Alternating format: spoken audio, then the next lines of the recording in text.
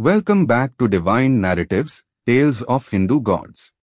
I am your guide on this fascinating journey into Hindu mythology.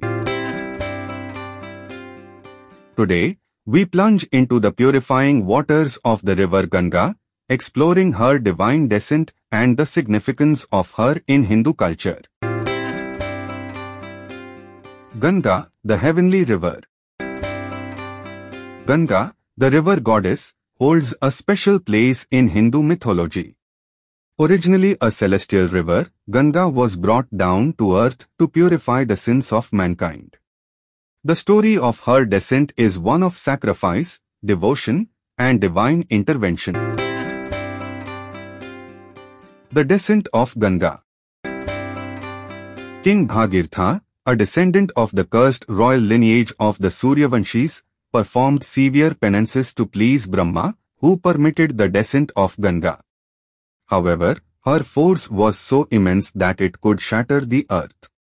Hence, Lord Shiva, the great ascetic, agreed to break Ganga's fall by trapping her in his matted locks. Eventually, he released her in 7 streams to flow across the Indian subcontinent. The significance of Ganga in Hindu culture.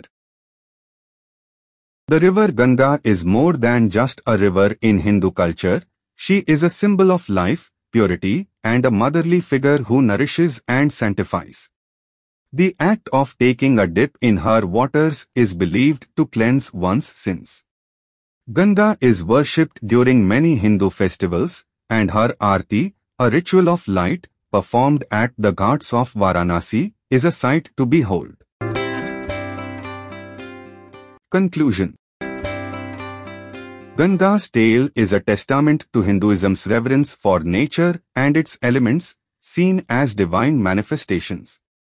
As we conclude today's episode, may we appreciate and protect the natural wonders, understanding their divine essence. Join us next time as we venture into the yugas. Until then, let the divine currents guide your journey. Namaste. You have been listening to Divine Narratives, Tales of Hindu Gods. If you are enjoying our journey into these divine tales, please subscribe, rate, and leave a review. Your support fuels our voyage through these timeless tales.